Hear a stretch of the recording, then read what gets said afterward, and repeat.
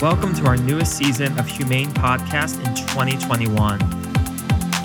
Humane is your first look at the startups and industry titans that are leading and disrupting ML and AI, data science, developer tools, and technical education.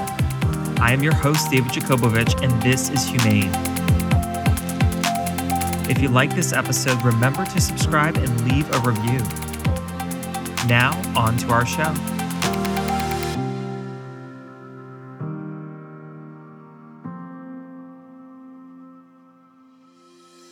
Welcome back, everyone, to the Humane Podcast. Today, we are talking about the creative arts, generative design, the future of media, which has been capturing all of our attention in the COVID world. We have with us today on Humane Podcast, Usra Nadeem, who is the co-founder of Opus AI. Usra has been involved in the tech industry for many years in Silicon Valley, working with startups, accelerating entrepreneurship, building products. And today, the media that we're all listening to, I think, is something at the heart of the product that she and her team are building. So, Usra, thanks so much for joining us on the show. Thank you for having me. I am very excited to talk to you about all the exciting opportunities that are out there for us in the creative space. I love the creative space. You know, many of our listeners don't know this, but when I just got started in industry, I launched a film production company in Miami. I was working with Haute Living, Mixmag, DJs like Armin van Buren, and this was like the 2012-2013 era. Oh, wow. This is when people were still putting videos on these big racks in our apartments, and the cloud wasn't really big yet. No, I totally hear you. I went to film TV school. I went to film school. I did my bachelor's in economics. I went to school for econ and mathematics, and I got into business school, and then I dropped out and went to film school. And my mother to date is devastated. She's just like, what? What's wrong And with film school? so I grew up in Pakistan, and in Pakistan, I'm the first girl in my family who went to college. So that itself was a very non-traditional event. And then the career paths are still like very, very like if you're the best son or daughter, if you're studying engineering or you're a doctor, or if you can't be an engineer or a doctor, go into finance. But who goes into film or like creative fields? That's not how you make money. So in Pakistan, has it also gone through the Bollywood type craze, or the industry is just not as big out there? It's not as big. So Bollywood is definitely very big. I mean, the industry is big in the sense that our TV industry is pretty big, but there has also been a lot of so during the 80s or like before I was born, we went through this entire Islamization through one of the dictators, and that really affected creative arts the most. And a lot of like mediums, especially creative mediums like television and film, were heavily censored. And even to date, it's one of the most censored mediums. So it's not as big as Bollywood, but it's definitely interesting. And then also, there's like segments of it. So there's segments of it that markets to the masses, and then there's segments of it that markets to the diaspora, etc. So It's really interesting to think how the government has been behind so much of the creative arts, either flourishing or not. I had this lovely conversation recently with someone who's been involved with the Smithsonian Institute, and mhm. the conversation was about should government support the arts and should creative arts be something left to the hands of capitalism or just be able to thrive on its own merit. And as you're describing here, we're hearing about in Pakistan and the US, there's different markets. And of course, the US we could see has been a contrast. And that's probably one of the reasons that you've grown your career out here and you've scaled it is because capitalism allows the creative arts to flourish. Mhm. So we'd love to hear about that background of what led you from film school to scale products and ventures in the creative space out here. Yeah, definitely. So I was still in film school when one of the guys who moved, he went to Stanford, wrote a couple of patents for Intel early on, and then moved to Pakistan. And he was starting a tech company. And he was still in his garage. And I mean, garages are slightly fancier in Pakistan. When I say garage, it was like a nice house with like help and everything. But essentially, he was just, he was looking for somebody who spoke English to reply to. So he'd built like an initial product, and he wanted somebody who spoke English to work weekends to just reply to customers who were coming up. It was a matchmaking website for Muslims, and this is before Facebook. So this is still in the Friendster, MySpace era. And I was still in college, and I was like, oh yeah, I'll do it. Within I think two or 3 weeks, I was like, yeah, this is not what your customers want. This is not the feature you should be building. And I was hired full time as a product manager. I had no idea what a product manager was. And my final thesis was delayed by a year. But that's kind of how I got into startups and technology. And even before that, I've always been a huge proponent of technology, because one of the things that I truly believe is that there is no freedom of expression or any kind of freedom without financial freedom. And technology is a great enabler for that. And my first business was an e commerce business off of MIRC. I'm like dating myself, but I essentially just had all these friends on MIRC who would buy things for me, send them to Pakistan, and I would sell them at a premium to kids in my college.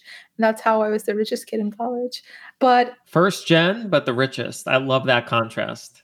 yeah, it was interesting because right, that really gave me this like, so for me technology is always, I've never made friends like in person.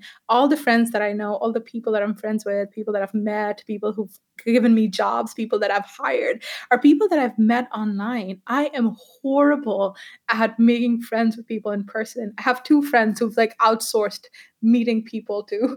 So I mean, it's a everyone. different modality, but at the end of the day, an in-person conference, an in-person creative event, a digital conference, a digital creative event, Mhm, they're the same things, but by technology, it's enabled because this digital event, right? You can do speed rounds a lot mhm. quicker. You can meet people. You can learn so much more. The information's augmented. And not only that, right? I think it also, to a large extent, evens the playing field in terms of access. So, for somebody sitting in Pakistan or somebody sitting in any part of the world, all I need is to be on a platform and I have access to some of the most brilliant minds in the world for free. I can learn from them. I can even interact with them now. Like previously, interaction was not an option, but you can interact with them now and be a part of a more global discourse. But that's kind of how I got into technology. And then we obviously raised venture capital and grew that company, built one of the largest matchmaking websites for Muslims. And then we built a job website. And when I left, we were 150 people. And when I joined, we were 4 people. So I grew the product and revenue team. So that was my role there. And we raised money from DFJ back in the day. And we raised money from ePlanet Venture. So, like a whole bunch of old school venture capital firms. And then moved to Dubai, was a part of a team that built online infrastructure for the government colleges in UAE and Saudi Arabia. And yeah, so my love for technology and what it brings has always been there. But at the same time, I'm also a huge fan of stories and games and content, because I think that's how we learn, evolve, and grow as a culture. And how does technology weave into that is a question that my co-founder and I have been debating for a very long time and are finally doing something about. So that's a brief intro by route of a few tangents here and there. I think it's great. And, matchmaking is something we're always up to, especially now in the virtual world. What was the matchmaking venture that you were scaling, the name of that startup? It was called Nasib, and Nasib is Arabic or Urdu word for destiny. And it was because in the Muslim culture, you can't technically date. A lot of it is driven. I mean, now everybody's seen that show on So Netflix. is this real? We've seen the Netflix show. It is real. It's real. It is Okay. real. So in Mm. my family, there are only two girls who got married to people that they knew before. It's all arranged marriages. You think it's Um, changing? We're in 2020. It's a virtual world. Maybe we'll have some virtual marriages. yeah, we have virtual marriages, but they're also arranged. Like we had Skype marriages with like people who some guy was living in Canada and the girl was living in Pakistan and they just got married on Skype. So without meeting each other because the parents knew each other. So there's a lot of that. But interestingly, the youth or like people who are growing up in those communities, they want to meet other people, other individuals like themselves. And what we built into that was like this hot or not, but meets like journals where people could ask questions, write journals, and really get to know each other. So it was like this good mix of like hot or not meets journaling. And a lot of people got married through that. And then Facebook came and completely killed it because it made it, in the beginning, Facebook was very community driven. And there was like groups were big on Facebook very early on. And a lot of the business was then driven to that, in at least in the beginning. Yeah, that sounds a lot like the modern day Hinge meets Tinder a little bit as well. So, but of course, still with that predestination, right? So, and you got involved very much there with product, and that led to education, which is my favorite area, right? So you Mhm. mentioned you were working there, and whether it's among universities or among students, I think education is the big enabler, which is what we've started out the conversation here with. We're both first generation, we're both self learners, learning tech, scaling tech. Want to hear more from you, since you've been first generation. Yeah, what does education mean for you, and how have you continued that path? So I am a huge fan of Socratic models of learning. I don't necessarily believe in this cartel, like education cartels that we see around us, which are our universities and colleges. And I just don't mean like in the US, it's the same everywhere else in the world. And at this point, I think the only thing that colleges are good for is a visa. Like you get a student visa, it's like a great opportunity to immigrate to another country that has better job opportunities. But aside from that, there's I think one of the key skills that humans should learn, or if we learn early on, is extremely advantageous to us, is compounding. So, compounding of our time and compounding of our resources, be those financial or our network. And there is no reason anymore why you can't start that early on. Skill based education, education is pretty much free right now. If you go online, if you have the right motivation to learn a skill, you can. And you can learn that skill for very cheap and build and test things. And I think, and also find a network. So you go to college for two or three reasons. You want to learn something. So internet makes that free, pretty much. You can go and learn things for free online. You want access to a network. You can build that network today. You can build that network on Quora or Twitter or Clubhouse. So your network is what you believe in, right? So these are people. So you can start building that, your Substack or anything that you're doing. You can build that network pretty much without paying or taking on that loan from someone. And the third thing that you go to college for is opportunity to get a job. And more jobs are moving towards people who can actually do the job and not people who have to be trained to do the job. And all the boring jobs are going to get automated, or boring repetitive jobs are going to get automated. So that's where I think education is definitely a huge opportunity, and that's the model of education that I believe in. And the model is democratizing education, and I think it's so fascinating that you mentioned this, Ushra. That you and I, we've gone to college, we've been first gen, but it sounds like we're both of a similar mindset of the belief in structural holes, and the belief of structural holes is this concept that social networks can be expanded. We can connect with each other. You and I have two different networks. Do we have to both go to Stanford for that, Mhm. or can we meet each other, and then suddenly these networks expand and strong links and weak ties get built. And that's a world we're in today. We've seen companies like the Googles and the Apples of the world who say, we don't think you need a college degree to work here anymore. If you have the skills, you can build an iPhone app, you're hired at Apple. You can work in Java, you're hired at Google. So it's definitely a different world. And that world is crafting our narratives and stories as you've done. And that's what's led you to where you are today with your new venture. And your new venture, Opus AI, is building stories for the creative industry. Again, I'm such a big believer in this as someone who's used a lot of creative products myself, who's always crafting narratives on shows, and I think this is a space that's a massive opportunity that has not been tapped into yet. Tell us more about Opus AI. Yeah, so with Opus, what we're building is this kind of going off of your example of democratizing education. How do you democratize content creation, right? We have on one end your YouTubes and TikToks that do a great job of that.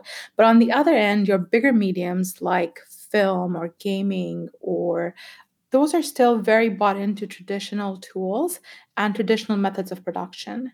And today, for example, there are about 500,000 scripts that get written every year, and only 0.2% of them get made into movies. And over like 700 games are started every quarter, but only two or three of them are completed. And a lot of that goes back to access, right? It's all about the tools that we have and the access to capital and production. And production decisions are made a lot of times by your advertising dollars or where your advertising dollars are coming from, which is why you see remake after remake because it's harder to sell a new concept. So, with that in mind, one of the things we wanted to do was build a game that is smart and generates content and NPCs and challenges on its own. And one of the things we realized was that the problem with building any content is that how we create those the tools have not really changed over a very long time. So the engine that we're building today, what it does is that it takes any literary text and converts that into a movie. So as you're writing, it was raining outside, it was a dark night. The system generates a dark night with rain. And by just writing, and you can go back and say, no, it was day, and it would change the night to day. So it takes out that entire, so just how you have a no code, how we've gotten to no code, we're now getting to no tools. So anyone who's a creative writer can go in, write a movie or build a game and distribute it to their audience. So it's really about access for stories. We see that there's these big tools out there, both for video and audio. You got the Final Cut Pros, the Premiere Pros, and of course, the bigger tools out there also, like Maya and C4D, and a lot of these After Effects, really advanced tools that can get very complicated just to get basic scenes. Right. And then the world moved in the last decade and a half into like a Unity and Unreal world where there were these engines and there were assets, but even then it takes a lot to run them. I mean, if you're someone who's building games in Unity, you might as well learn C sharp, you might as well program it. But now we've seen the last few years this new wave, as you've mentioned. We've seen this no code or low code wave, and that's been powered by potentially new breakthroughs like GPT-3 and other interesting automations. So it sounds like you're of the school of thought to open accessibility. So if I want to create Disney Plus's The Mandalorian with text, you're saying I will be able to do that in the future on Opus AI. Yes, you will. And a lot of it, you're right, goes back to the progress that we've made, especially with neural networks, with procedural design.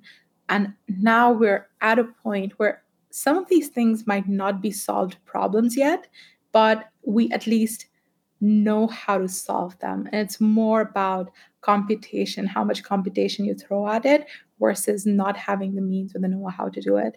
So we've made as humanity a lot of stride in the last 10 years. And I think we're going to see that convert more and more in the tools that allow us more accessibility to our creativity.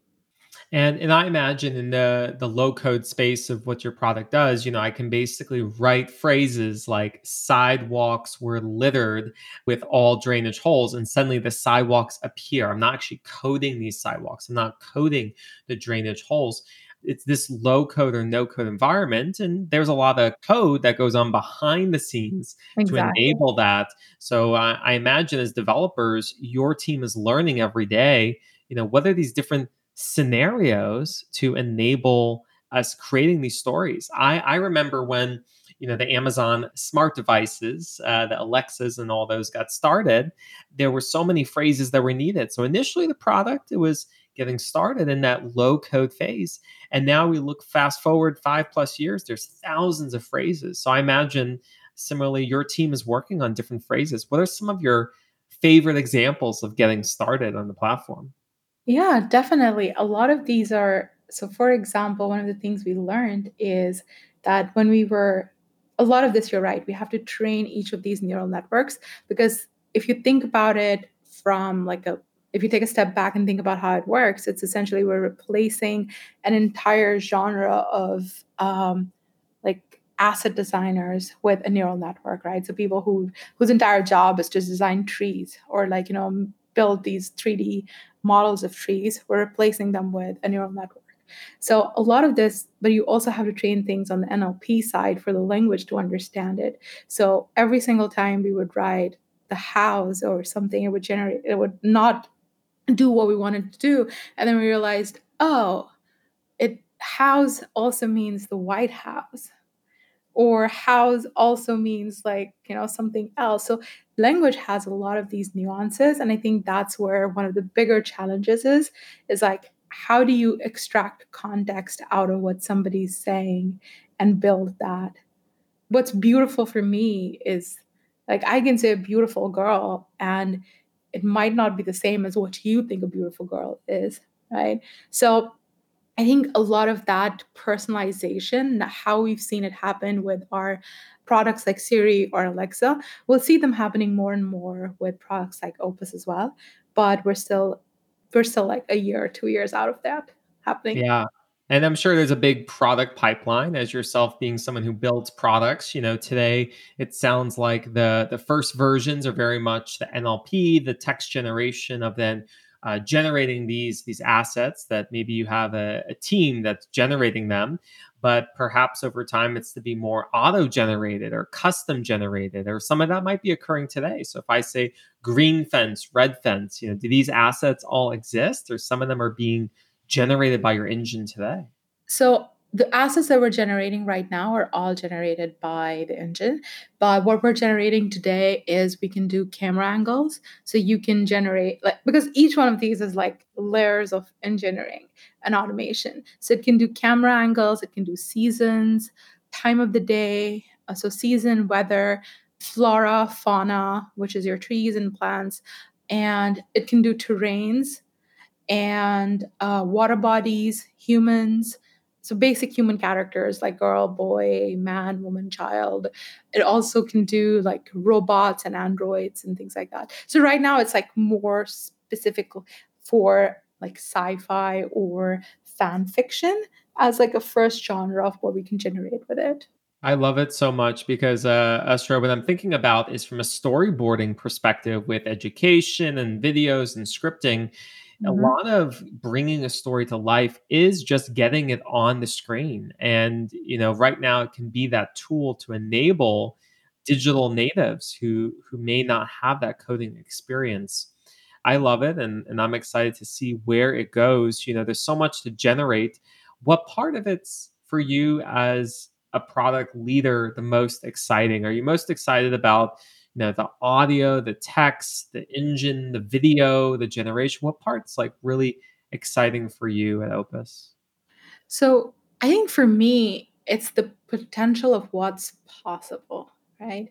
So I think most of us come from very story driven cultures where like our grandmothers or our aunts have told us these stories that are kind of handed off generation to generation. And there's a lot of good literature that has been written before that's just sitting there with no potential to ever be made into movies or for the newer generation to have access to or for a more global audience to have access to. And for me, I think that potential is the most exciting part. For my team members, it's definitely the technological progress or the automation of like the leaps and bounds of automation that goes into it. For them, that's most exciting. So I think all of us wake up for different reasons. But for me, it's definitely the potential to be able to tell stories that I grew up on or hear stories that other people grew up on in a medium that's more globally accessible and understandable.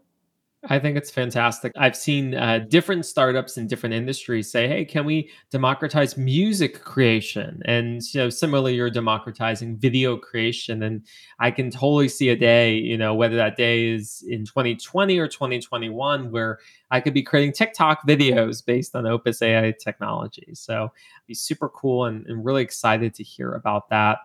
I think what's so fascinating is basically generative design is coming of age. It's been available for a long time in enterprises. You see big, massive companies like Autodesk and large enterprises that use generative design for manufacturing and simulations, or it previously was captured under the hood by Pixar, but now it's being opened up.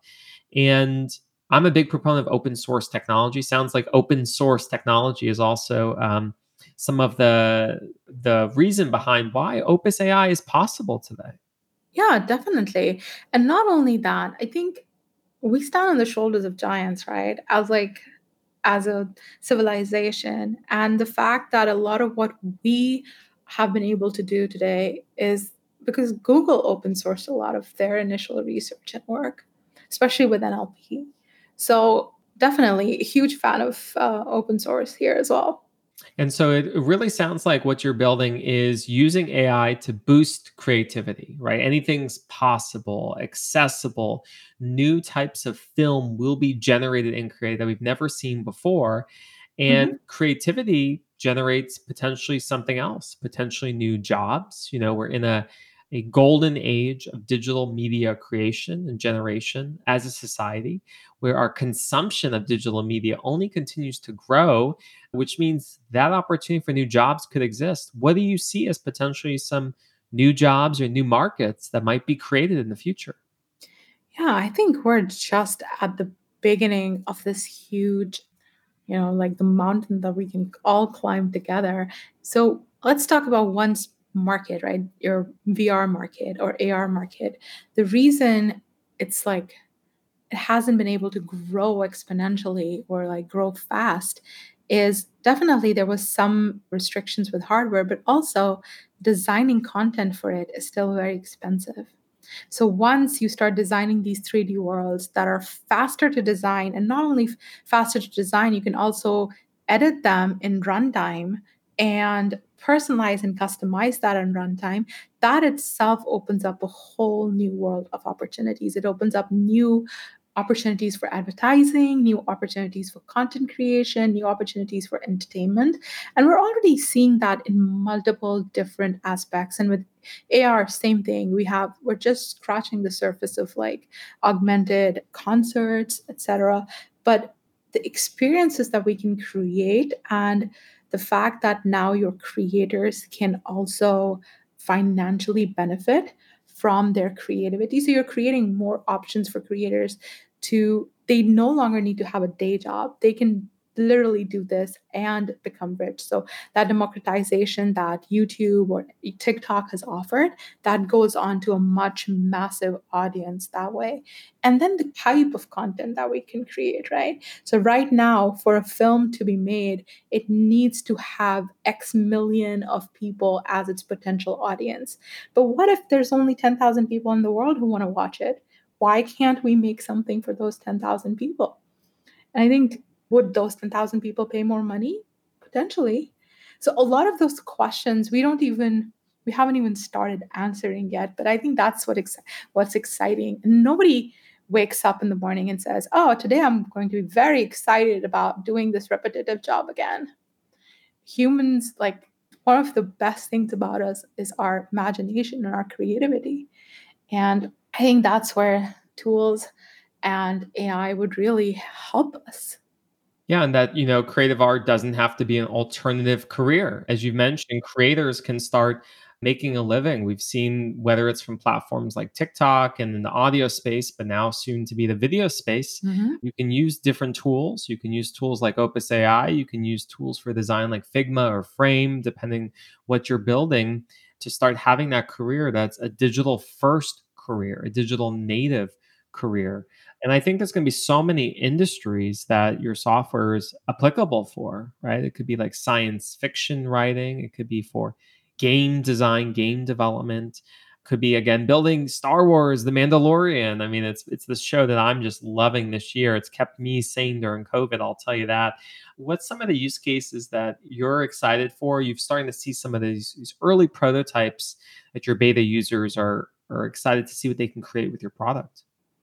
Yeah, so we are sticking with definitely short videos and serialized content to begin with, but then things that we can experiment with or things that we do want to experiment with in the future, like 5 years down the line or 4 to 5 years down the line, is gaming. It's also some sort of marketplace, because what if you can just sell your dance steps online and those dance steps can be used by multiple characters within film? There's a lot of things that you can do within the space that are exciting. Marketplaces, content marketplaces, voiceover marketplaces, all of these things are possible. And I think that to me is the most exciting thing, is that we can start generating a lot more interesting content, because stories are what sell and we all are attracted to stories. So how do you democratize telling those stories and make it possible for people to make a living through those? And who ultimately creates stories, right? Is stories created by the machines? Are they created by the humans? Are they created by humans and the machines? I think stories are created by humans, right? There is no match for human creativity. Human creativity and curiosity is what got us out of caves and got us to where it's going to get us to space, right? And this inherent desire to explore new places or explore new worlds, that's something that's very uniquely human. And I don't think that's like replicable by a machine. Yeah, it might not be. It's just that the machine's going to create all these synthetic designs and scenarios, but that there is that creative element that the humans bring up. And so these jobs, I think many people this year and next year in the creative industry are looking for new opportunity. They're looking to reskill. They're looking to upskill. Maybe that's with code, or maybe that's with different platforms. What advice would you give to creative professionals who are looking to stay building, stay making, stay creating now? I would say explore platforms. There are a lot more opportunities to not only put your content in front of different audiences, but also monetize it now.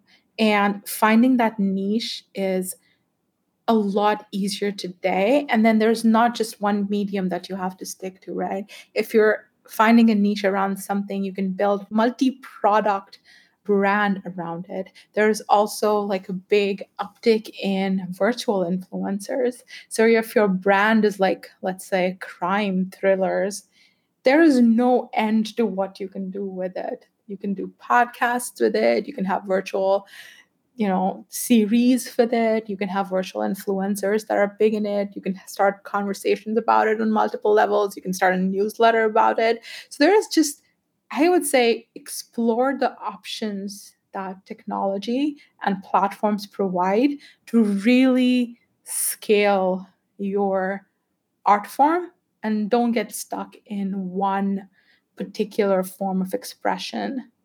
I think it goes full circle thinking back to MIRC and conversations that used to be online. I mean, the top 50 true crime podcasts of 2020, right? Everyone's having these conversations, and they might have used to be in this interactive relay and this chat, and now it's just a different medium. And that's the thing that creatives need to know, is that when they're scaling their love and passion for the arts and design, that you could be making a world class product, but if you don't have product market fit, you need to see how you can get that and iterate. And that means try different platforms. Maybe be Mhm. that virtual influencer on TikTok or other places that you can get discovered. I know there was the big documentary out on Hulu that perhaps many of our listeners have seen, called Jawline, which was talking about these influencers who were like the teens and tweens who followed the story of two of them, one who became really successful and one who just didn't make it just yet. And what sticks with me for that creative is the persistence wasn't there. That person, gave up. They stopped, producing. They stopped exploring platforms. And I think if you got that hustle and that drive, I've seen a lot of creatives who you look 5, 10 years down the road and wow, they're doing this now. Yeah, that's because they keep making, keep creating, keep building with that creativity. Yeah, and the thing is that I think one thing that a lot of, at least, a lot of my siblings or cousins are in the creative arts, and one of the conversations we have with them the most often is how they don't understand that these network effects are built into platforms. Platforms want to get you in front of as many people because that's how they derive, like, ad revenues or eyeballs. And at the same time, that's a great opportunity for you to monetize it. So all you have to do is figure out what is that one or two trends, like that product market fit, and then that platform creative fit that's working for you. I know people who are now making more money on Facebook than YouTube creators and with the same amount of following. I think try to monetize as soon as possible, which is the same as what you would say to a startup, right? Try to figure out who's going to pay for it very, very fast. And same goes for creators. If you try to figure out who's going to pay for your creative art, whether it's writing, whether it's dancing or whatever it is, who's going to pay for it? And once you figure that out, grow on that particular platform or medium. This is some of the best advice to our listeners. What you've just shared. I mean, what Usra just said is about monetizing as soon as possible. It's so critical. There's this data startup that I advise, and one of the founders recently spoke with me. They said, David, I got this big problem. I got all these clients and companies who want to give us money. And I said, great, where's the money? And they said, well, they haven't closed just yet. I said, okay, well, if you're trying to think about which way to go, get the money, get the pipeline, get that client, and that might be the direction. I know you have all these brilliant, amazing stories, but if people aren't willing to follow along with your vision, with your love and creativity, then it may not be big enough. And it doesn't have to be big enough. I think like what you've described today with Opus is you could have your 10,000 true fans and actually be making a good living, but you have to get up there. You got to be creating and pushing content. And what I share to listeners, especially during these times where they've been living a digital only life, is to know that you should still continue with your goals. You can still continue with your projects and launch new work. Be willing to try new things because the world is still moving on. It's in a different experience than we typically know. And consider that an opportunity to reinvent yourself, to try new technology, and to show that you as a human, you can be part of that new wave. This new wave's always changing. The new wave might be the second or third or fourth industrial revolution, but we know that we're continuing to move forward into a world that could be without code, could be no code, low code. With everything that you're building, everything that you're doing today, Astra, at Opus and what you've seen in the industry, what's a call to action you have for our listeners who are tuning in here? So before I go into my call for action, can I quickly comment on what you were saying before? Oh, please, absolutely. So there is a really good framework that I personally really like, which is, so if you are somebody who's creative, this expectation that you're always going to be in that creative zone is actually false. So John Cleese actually has a really good framework for it. He's the guy who did all the some Monty Python guy. Monty Python. Yeah. So John Cleese has a really good framework for it. And that framework is that, and how you start, and this is kind of how I started as well, very early on, is you lock yourself in a place, in a room or whatever. I mean, not like lock yourself, but just like, put your phone away and just concentrate. Give yourself that 1 or 2 hours of creative space. And that is your time to think about everything. Think about how you're going to change the world. Think about all the big projects, small projects, everything that you have to do. And it's really hard to do in the beginning, but that's it. That 2 hours is the only time you can think about what you are going to do. And then the rest of the time, you actually go out and do it. So harnessing your, like, that creative muscle but then it's like you have to build some sort of discipline into it where you can go in and out of that creative zone. So you have a creative zone and then you have a productive zone. And these two are extremely different phases of mind. So, like Kanye West does it, he can do an album over a weekend. And that's being in that productive zone where you've already thought about what you're going to produce and then you just get to work and produce it. So, I think building that muscle is extremely important. So when you think that, how do I do it? That's a great framework that works for me really well. And I would highly recommend it. Yeah, and I think that work that you just said with John Cleese, who's both the Monty Python and the Harry Potter guy, he was Headless Nick in the Harry Potter Mhm. movies. So, and he even showed that creative muscle, right? I mean, I think he was in the Harry Potter movies when he was well over 60 years old, still going at it, still kicking, even as a ghost. And so, you can always have that creative muscle. You can always be hyper focused, hyper aware to create that sense of urgency and passion. And so, again, taking this all in as technologists, as creatives, what's next? What would you recommend for our humane listeners? Yeah, so go out there, be your best self. This is our only life. And if any of you is interested, we are hiring and you can find the jobs that are open on our website, opus.ai. And we're also fundraising. So if this is something that you're interested in seeing, happy to talk to you. But more than that, we're hiring and we're looking for people who want to exercise both their creative and technical muscle. Asra Nadeem from Opus AI, looking to build the future of creative arts. Loved having you on the show today, and thanks for sharing your story with the humane listeners. Thank you for having me.